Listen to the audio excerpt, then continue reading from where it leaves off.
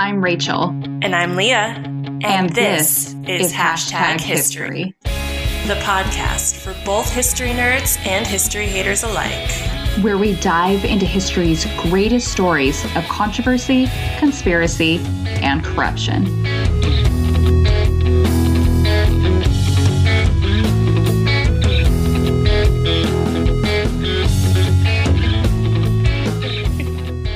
Hey guys, welcome to the first ever episode of season 4. This is Hashtag History, episode 31, and I am Rachel. And I'm Leah. And in keeping with tradition, I will be taking over the first episode of season 4. Woohoo! These are my favorite episodes. The ones that I take over? Yeah, I love them. Oh. Yeah, I really love them. I don't know if I do or not. I it's very stressful for me. I think you stress yourself out too much because all of your episodes are always so fantastic.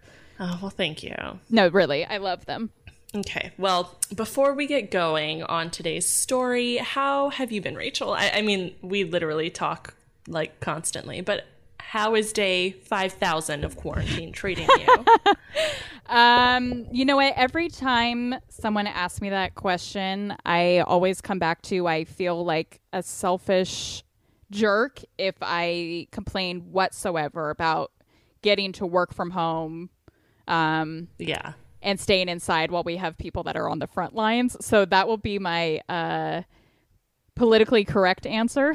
Okay. And then my non-politically correct answer, I'm really ready to like go to a bar, have a good night out, go to a coffee shop with a book. You know, I'm ready for this to be over. I'm ready for all of that stuff. I do actually think I might have a panic attack the first day I go back to work, though. I was thinking the exact same thing yesterday. So again, I'm like a horrible, selfish person. When someone listening to this is an essential worker, they're going to be like, gee, thanks a lot. But I was thinking the same thing yesterday, sitting on my porch in my hammock, working from home on my laptop in 75-degree beautiful weather and thinking like potentially a month-ish from now, I'm going to have to be back in an office. Yeah, it's not good. Yeah.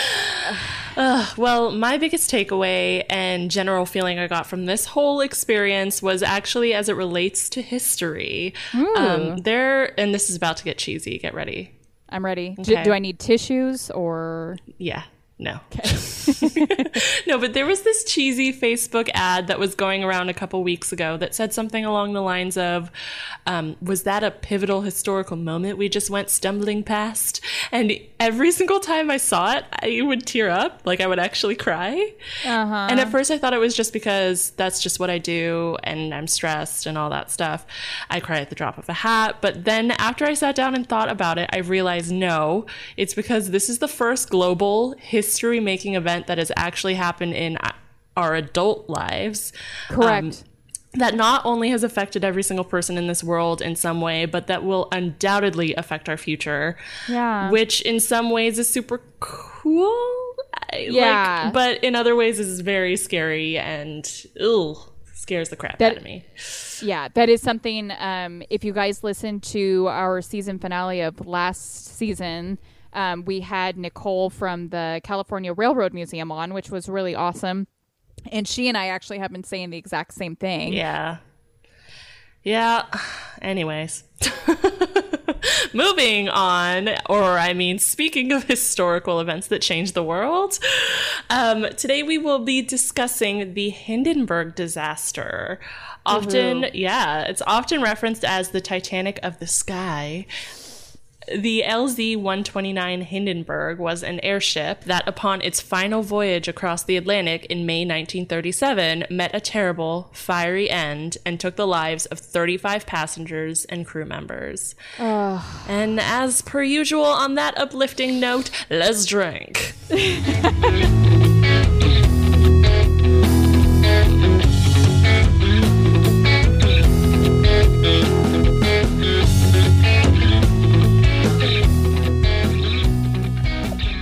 Yes, so you guys know that on the weeks that Leah takes over the history portion of the episode, that is when I get to take over the cocktail portion. Yes. And really, I should take advantage of this opportunity and make us drink a drink that I know we would both love, or at least that I would especially love. Yeah.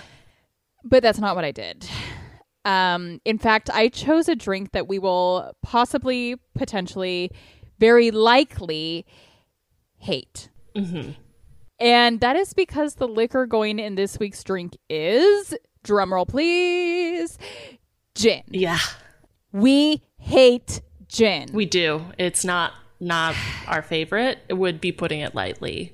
Yeah, that would be the understatement. So you ask, Rachel, why would you select a drink that calls for gin? Number one, because this drink has a very strong correlation to the incident we are talking about this week. And number two, because we hate gin, that means I have an almost full bottle of it in my bar that I truthfully only touch for the purposes of this podcast. And during a time of quarantine, using liquor I already had in the cabinet was my best bet. Yeah. No, and then she even gave me a little bit of hers because I didn't have enough to make this drink. I had enough to go around. Don't you worry. Yeah. Even after giving you some and pouring the one from tonight and using it in previous episodes, I am still about 3/4 full on my bottle. Wow. I think I did, I don't know if it would be considered smart or stupid, but I got those, like one of those little bottles that like alcoholics keep in paper bags. That's what I've been going through for all of our episodes. So it finally ran out. So I don't know if this is smart or stupid, but I got a huge bottle. So Yeah. I've got our gin supply, assuming Good. we do more gin cocktails. Which, I mean, inevitably we will, since, Yeah. you know, they're in Such is it's life. in every cocktail that is related to history, apparently. Yes, that's the truth. Okay, so this week's cocktail, it is called the, am I saying this right, LZ 129 Frosted Cocktail. Yeah. This particular cocktail, it was known to be served by a bartender on the Hindenburg. If you guys are not familiar with what the Hindenburg is yet, it was an airship, and Leah's going to be getting into all of that. But the LZ 129, that was actually the airship's registration number, and this particular cocktail was served on the Hindenburg. So you see, guys, strong correlation to this week's topic. Yes, good job. Round of applause for you. Thank you, thank you. The ingredients are super simple, which is fantastic. We love when there's only like 2-3 ingredient drinks.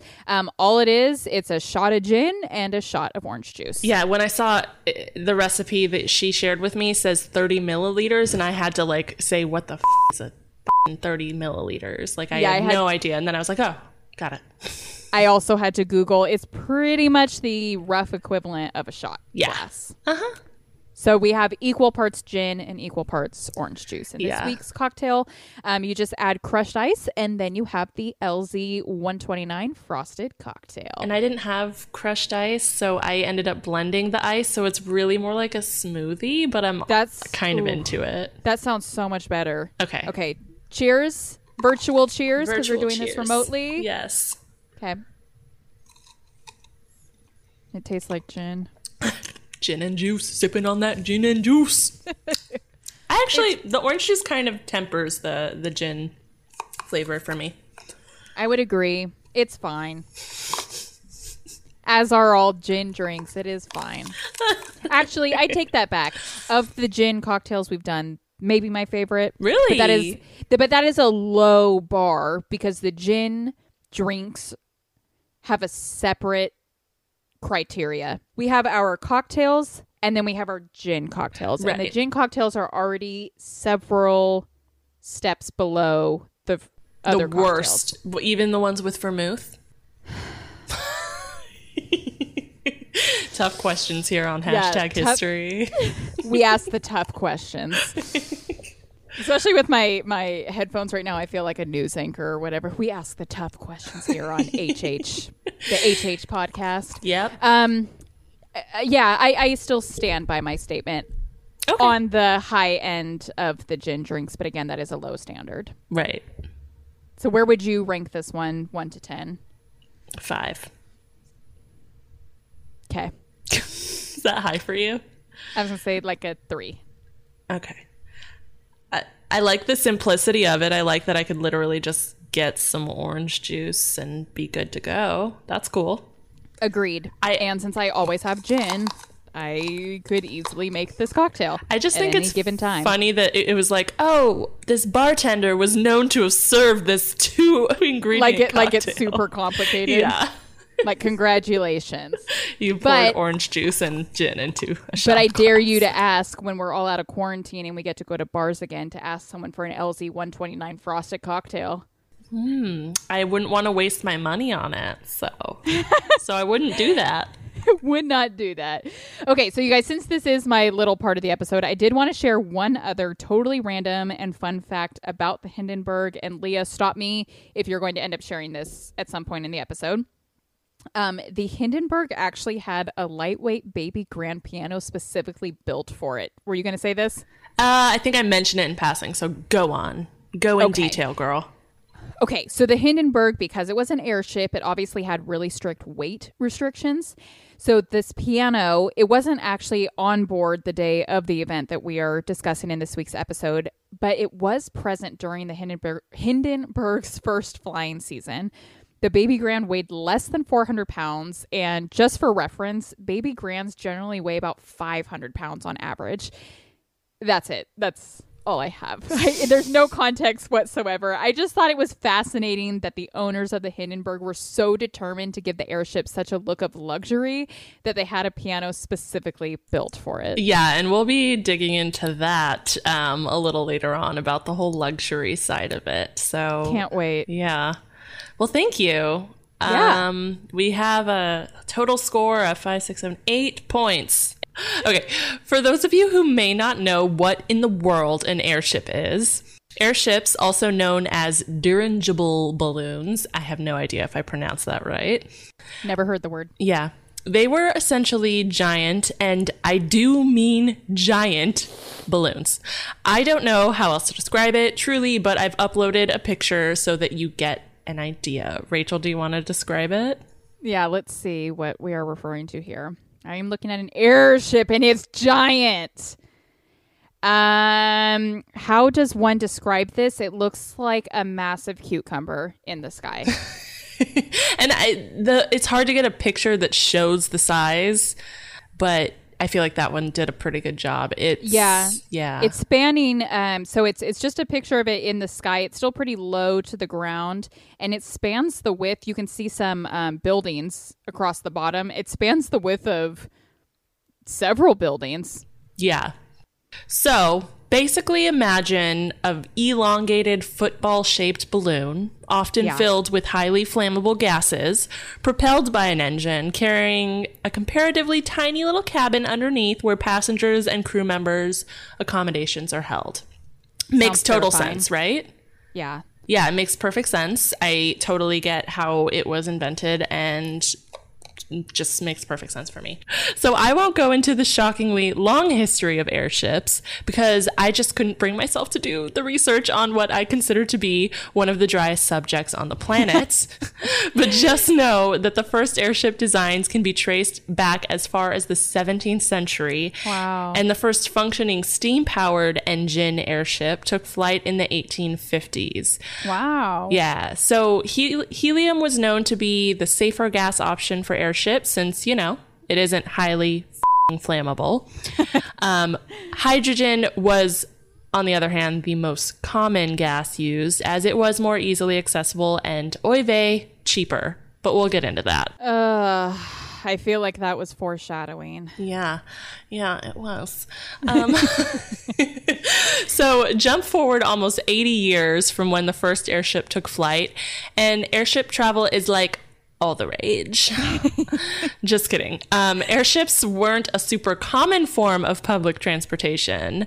Most airships that were built were used for military purposes, like dropping bombs during World War I, for instance.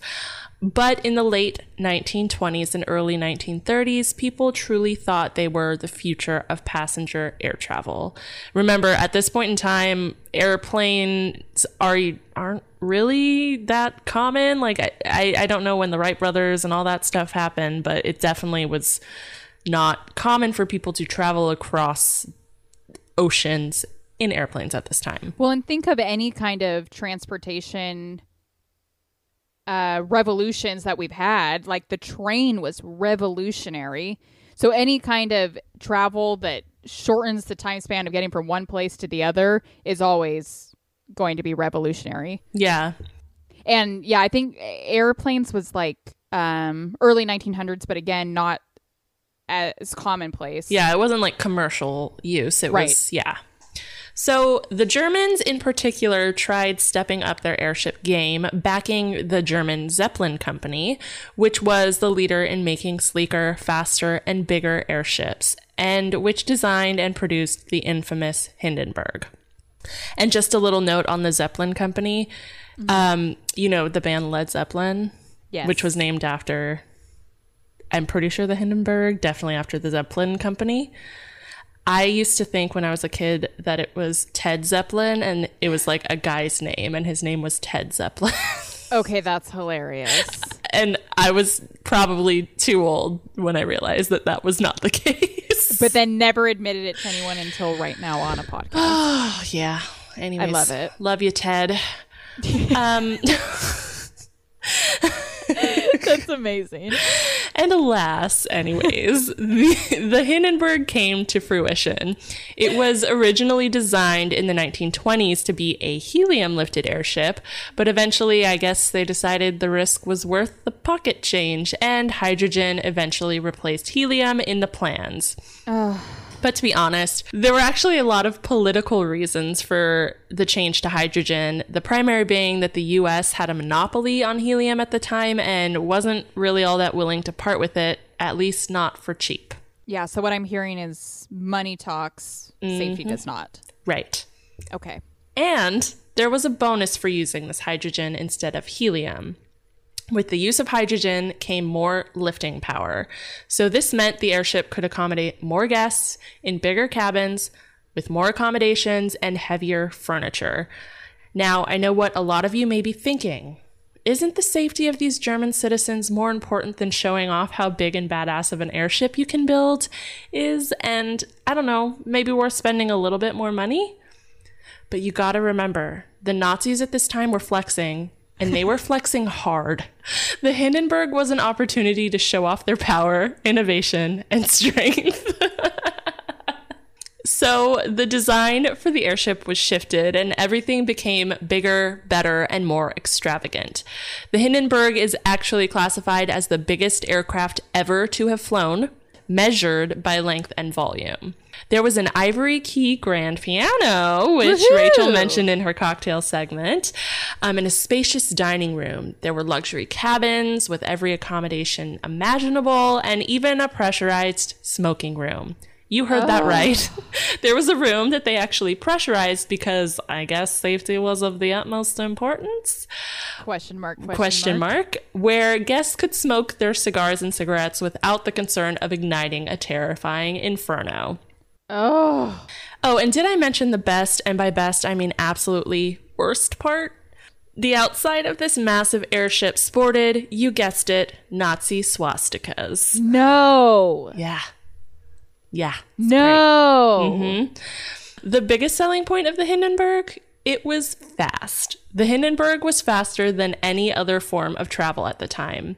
It boasted the ability to cross the Atlantic in half the time of the fastest commercial steamline cruise ship. That's a short 4-day trip instead of the usual 8. And that's a huge selling point, if we're being honest. Like, I need to get over to visit my family or whatnot. Obviously, I'm going to take the trip that's going, or the mode of transportation that's going to take me less than half the time to get there. Yeah, and like 4 days we all do across that the Atlantic. nowadays. Yeah, at that time, 4 days across the Atlantic, that's like unheard of. Right. It also had all of the comforts of a cruise ship, but with one surprising benefit. Passengers claimed they didn't even realize the airship had taken off. It was so smooth. So no seasickness for these Germans. I would love to have experienced that because I do not feel that way on airlines. Yeah. I'm one of those weirdos that I wouldn't say I enjoy turbulence in an aircraft, but I definitely accept it and just go on living my life. Well, we've talked about that before. I feel like it maybe was even you that sometimes it's almost more comforting to feel turbulence because you're a huge aircraft in the sky. It shouldn't be going as smoothly as it is. You know? Yeah. The turbulence reminds me that this is all real. This is human, this is normal. Yeah. That just reminded me of our trip to New York when you packed entire large bottles of shampoo and conditioner. Okay, in my defense, I had traveled once before. I with my family, I come from a big family, so a lot of our trips that we did were pretty local and places we could drive. Mm-hmm. I had flown once before a trip to New York, and it was a trip where I had a bag that got checked. And so I did not know that having a carry-on bag, I literally brought not even just full-size shampoo. It was the family-size shampoo that would last me a good 6 months. And yep, the airline tossed it. And so, you would just buy some really expensive face cream or something? Yeah. One of the items I was very, very sad to part with. And I'm not going to lie, I still think about it regularly. I'm sorry I brought it up. So anyway, moving on. Yeah, moving on. Okay, I'm sorry. Okay. After completing a single round-trip passage to Rio de Janeiro, Brazil, in late March, the Hindenburg departed from Frankfurt, Germany, on the evening of May 3rd, 1937, carrying 36 passengers and 61 crew members. And this was another big reason, the discrepancy between passengers and crew members was another reason why airships didn't necessarily take off, not just because, disasters were about to happen, but because the number of crew members it took to accommodate half the number of passengers, it just didn't make sense, but there was no way to get around that necessity. Wow. Yeah. So it crossed over Cologne, Germany, or as I like to refer to it, the armpit of Western Germany. Followed by Amsterdam and the English Channel, and by 2 a.m. the next day, it was already setting off over the Atlantic. It was a shockingly uneventful trip over the Atlantic, except for some strong headwinds that slowed its progress. I've uploaded a couple of photos of the Hindenburg flying over some famous cities for you to describe, Rachel. Okay, so the first one is flying over Amsterdam. And it looks beautiful. It looks like the pictures you see of Amsterdam. And that thing is massive. Yeah. And then the second picture here is of NYC. And I can see the swastikas. Yeah. On the airship going over NYC, which, do you know ish when this picture of flying over NYC was taken? Probably, in the 30s? Yeah. So it was 1937. Okay, so New York looks like the same but different, I would say. Yeah. You would know it was New York, but definitely, how much has changed in 100 years. But the main thing, of course, of this picture, this gigantic airship flying over New York, the main thing that I see are two swastikas staring at me. I'm so glad you said that because literally my next sentence is, isn't that freaking terrifying?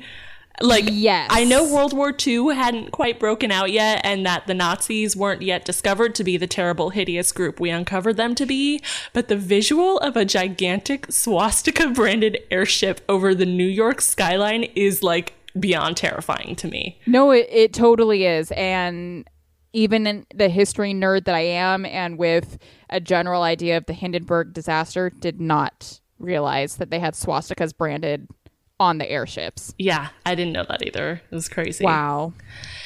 Due to the slight delay that the headwinds caused, the Hindenburg was about a day behind schedule, arriving over its final destination, Lakehurst, New Jersey, right around 7 p.m. on May 6th, 1937. New Jersey. New Jersey. The landing process was one that American airships used quite often, but which the Hindenburg crew had very little experience executing. Whether that had anything to do with the disaster is still unknown. For this form of landing, they would stop the airship at a high altitude over the landing site. Then they would drop ropes called mooring lines down to the ground, which would be used to literally pull the ship down to the ground. God. It apparently added a lot of time to the landing timeline to do this particular maneuver, but took less ground crew members to execute. So that was the reasoning behind it. Wow. It's just amazing to see that we've progressed over time. I know. Because that sounds like archaic when at the time that was the new technology and was like really revolutionary and really amazing. But right now that is actually terrifying. Yeah. And sounds like I said, totally archaic. Yeah.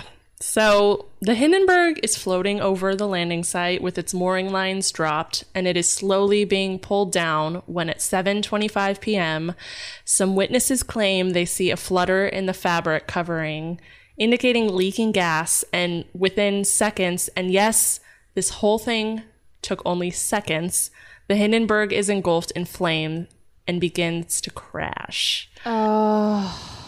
So there are a ton of conflicting accounts from crew members and passengers alike about where the fire actually began, how it started. Some said they saw small flames at the front of the ship, others said the back. Some say they saw the fire start on the port side, others the starboard.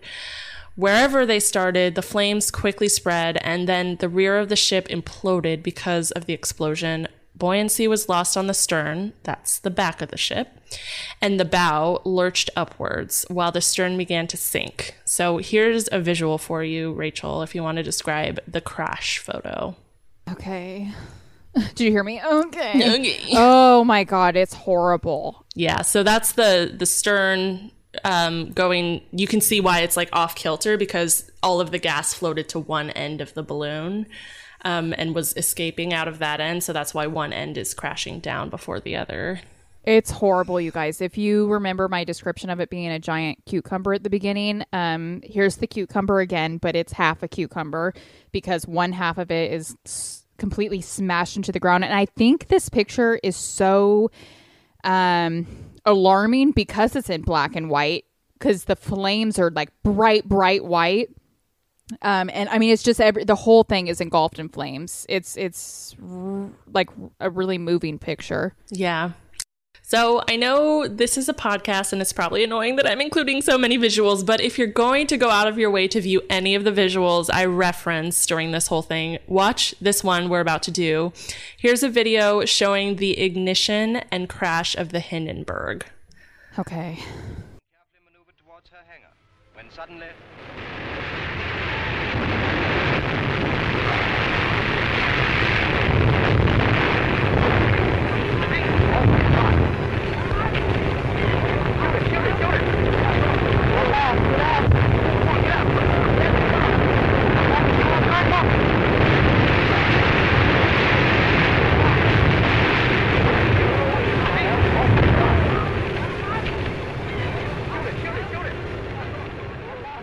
That was horrible. Yeah.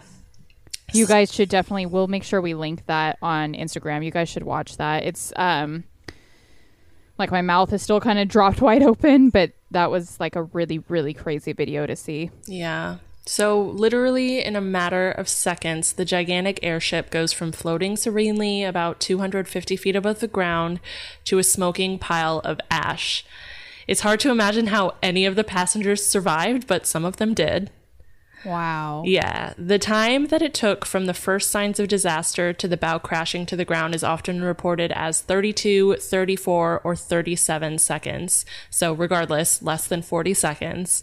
And since none of the newsreel cameras were filming the airship when the fire started, the time of the start can only be estimated. Just imagine that at a max 37 seconds. We have... I mean, 37 seconds is the time since we watched that video. Like, And that is how much time there was for people to realize, all right, I'm dead. I'm dying. Yeah. It's like unfathomable. Oh my God. So the big question, how did this happen? Yes. If you're like me, you're probably thinking, how could anyone have not thought this was a possibility? I mean, they were literally floating across the world in a glorified dressed up hot air balloon with a smoking room. But yes. That didn't stop people from drafting up those conspiracy theories along with more plausible causes, as always. Yes. So at the time, some people, including Hugo Echner, former head of the Zeppelin Company, did suspect sabotage. Quelle surprise! Commander Charles Rosendahl, commander of the Naval Air Station at Lakehurst, and the man in overall charge of the ground-based portion of the Hindenburg's landing maneuver, also came to believe that the Hindenburg had been sabotaged. He even went so far as to publish a book called What About the Airship in 1938 that outlined this theory in detail. Many crew members denied this as a possibility, though, stating none of them would ever have committed such an act.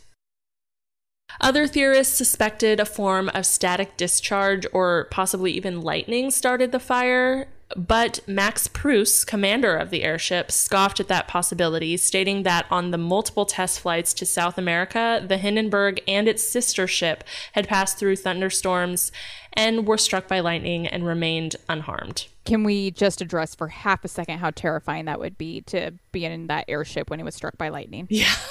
Okay. Now we can move on. I just needed to address that very quickly. Okay. Glad you did. Doing what we're all thinking. Okay. The last hypothesis we'll go over was engine failure, but no, there were a ton of other speculations, including a puncture in the balloon, fuel leaks, and more. Anyways, the engine failure idea was presented 70 years after the accident by Robert. Wow. Yeah. It was presented by Robert Buchanan, a young American crew member who was manning the mooring lines on the ground. Buchanan stated that the airship was approaching the mooring mast. He noticed that one of the engines, thrown into reverse for a hard turn, backfired and a shower of sparks was emitted. Oh. And then a second crew member stepped forward after this and said he also noticed a blue halo around the tail fin, indicating leaking hydrogen from engine failure. But I feel like that one probably is less, like, real. Yeah, but either way, I'm just kind of moved by this guy was a crew member that it took him 70 years to come out with what his theory was. Yeah. Wow. Hugo Echner, head of the Zeppelin Company again, rejected the idea that hydrogen could have been ignited by an engine backfire, stating that the hydrogen could not have been ignited by an exhaust because the ignition temperature for hydrogen is 932 degrees Fahrenheit, but the sparks from the exhaust only could reach as high as about 482 degrees Fahrenheit. Yeah. So now that we dug into the how, I'm sure you're all asking who? Who cares, that is? Why was this such a big deal? Well, historians believe that this changed the course of history as we know it. As I said earlier, airships were thought to be the future of air travel, and with one 35-second crash, that future died and the airship era was no more. Wow. The disaster shattered public confidence in airships and brought a definitive end to their, quote, golden age. The day after the Hindenburg crash, the Hindenburg's sister airship, the Graf Zeppelin, landed at the end of its flight back home from Brazil, and that was the last international passenger airship flight ever. Wow. Some airships were used during World War II, often for recon scouting for enemy submarines, but the majority of focus on air travel shifted to the less accident-prone airplane. Over time, the manufacturing and use of airships declined even more to leave us with this. Rachel, do you want to describe our last picture? The picture is literally called this. Oh my God. It's the big Goodyear, like, air balloon. Yes. I love it. Okay, that's hilarious. That is hilarious. So airships, or as we know them more widely today, blimps, are used primarily as advertising tools for private companies. So, God, that's hilarious. Yeah. So, picture the Goodyear blimp. Goodyear, right? Yep. Goodyear blimp. Yep. And that's pretty much the only thing we use blimps for now.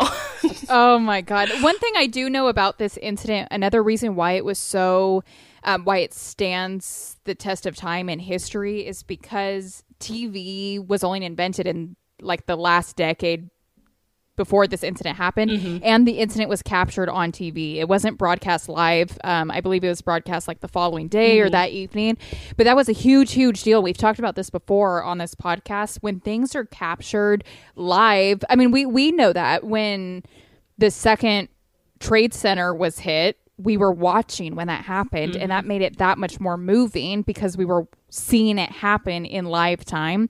And I know that was a big deal with this incident. It's like you hear about an airship crashing to the ground. Me seeing that video that you showed me, that made it that much more moving and that much more real. And that was what people were going through in the 1930s when this happened. They got to see it with their own eyes. And that's why this incident has stood the test of time in history. Yeah. It's one of those ones where I feel like for me, when I was like, 35 people died. So, not so what, but kind of like, but if you look at it, it's like you said, with the whole media covering it. And then also the fact that it literally grounded public use of airships the next day. Right. It really did like just shift. Like, can you imagine airships being the main form of transportation today, like flying to New York on an airship? Oh my God. No, crazy. This incident truly changed history.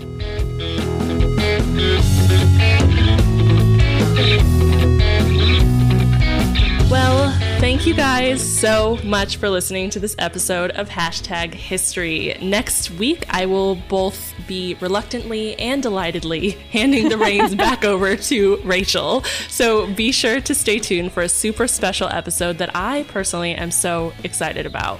As always, we will post the pictures that Leah mentioned from this episode to our Instagram. We'll also post a link to that YouTube video because you guys really have to see it to be able to really get the context of this incident and why it was so moving and why it is such a huge part of our history.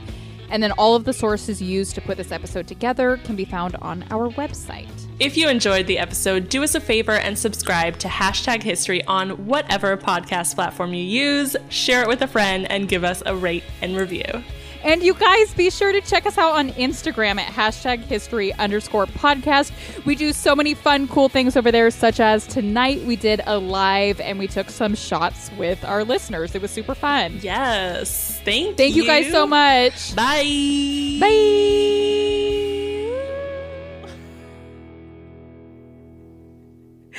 Oh my God, I'm so sweaty. I am like stumbling over here. Girl, we're on number uno. Okay. He even went so far as to publish. Oh my God, publish. Publish a book. Anyways, I just burped. Are you drinking a drink already? Oh my God, I didn't mean to. What is wrong with you? It's just an instinctual thing. I'm so sorry. 8 points for Gryffindor. I feel like I'm drunk already, and I'm definitely not. Okay. I don't think I'm drunk, but I'm very sweaty. So. Maybe that's it. I'm hot. Ooh. Yeah, really sweaty. Sorry, continue. No, it gave me a chance to drink this gross thing. There were actually a lot of political. Political. No, I see what you were saying about, like, you were like, oh my God, I'm so f***ing hilarious. Measuring by length. What? As always, we will post the pictures from this. Oh my God, I'm stealing all your stuff. Here, you do this one. No. Take it. I like hearing you say it. Except you made me say the part about my staccato part. Can you actually? I will take this next one, so you can at least take the staccato part. Okay. Okay.